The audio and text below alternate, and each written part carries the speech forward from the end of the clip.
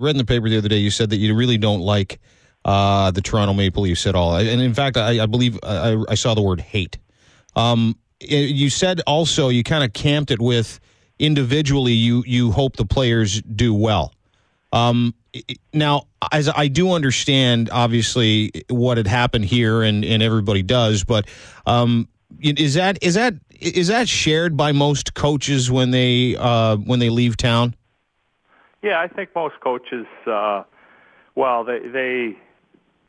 don't root for the team to win unless the guy's not human. But what I just said is exactly how I feel. I don't really hate the Maple Leafs, but I don't want them to do well.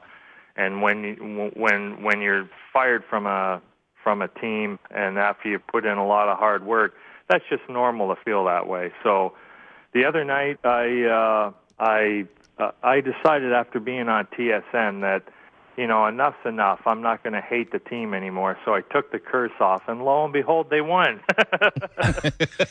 Ron, do you ever text Randy or call him and go, "You watching this right now?" No, I don't know they Skype. Randy. Yeah, no, I just don't. I don't know Randy, but I feel for him. I know exactly how he feels and what he was going through. So everybody in Toronto, they haven't heard from Randy since, and that's a process you've got to go through as a coach. My case, I probably waited too long, and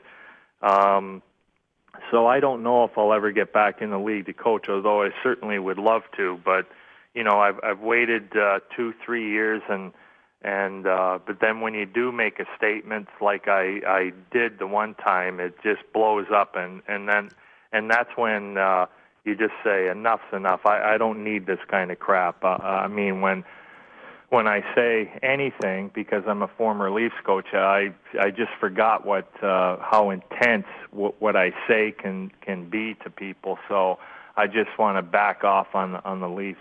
Were you just too pissed off to coach after you left? Was that the deal, or is your head right now, or no? I was just plain and simple burnt out, and I had coached for 19 straight years in the NHL without any time off. Was it the 19 years or the time here that burnt you out?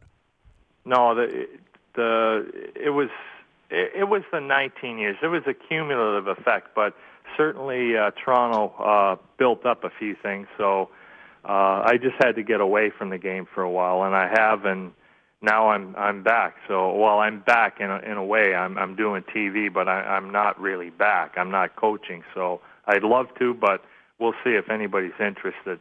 Would Europe be an option? I'm not sure about that. I've been to Europe. I had when I played for the Leafs, and then I left for Europe, and I was over there for 5 or 6 years, and I'm not really sure I want to do that, but I'm sure that's a possibility. I was offered a couple of jobs right off the bat, but it was right after I was let go by the Leafs, and I had no desire to coach. So a few years later, I don't know what that's going to be like. Do you have to go back to Europe? And I like the North American lifestyle, obviously, and to leave home and be gone for 9 or 10 months, I don't think that's my cup of tea right now, but we'll see. Ron Wilson, our guest, former Toronto Maple Leaf coach. What do you make of the whole, I'm sure you heard of it, with the thing with Phil and Dion and Phil finally having enough? Well, I agree with Phil.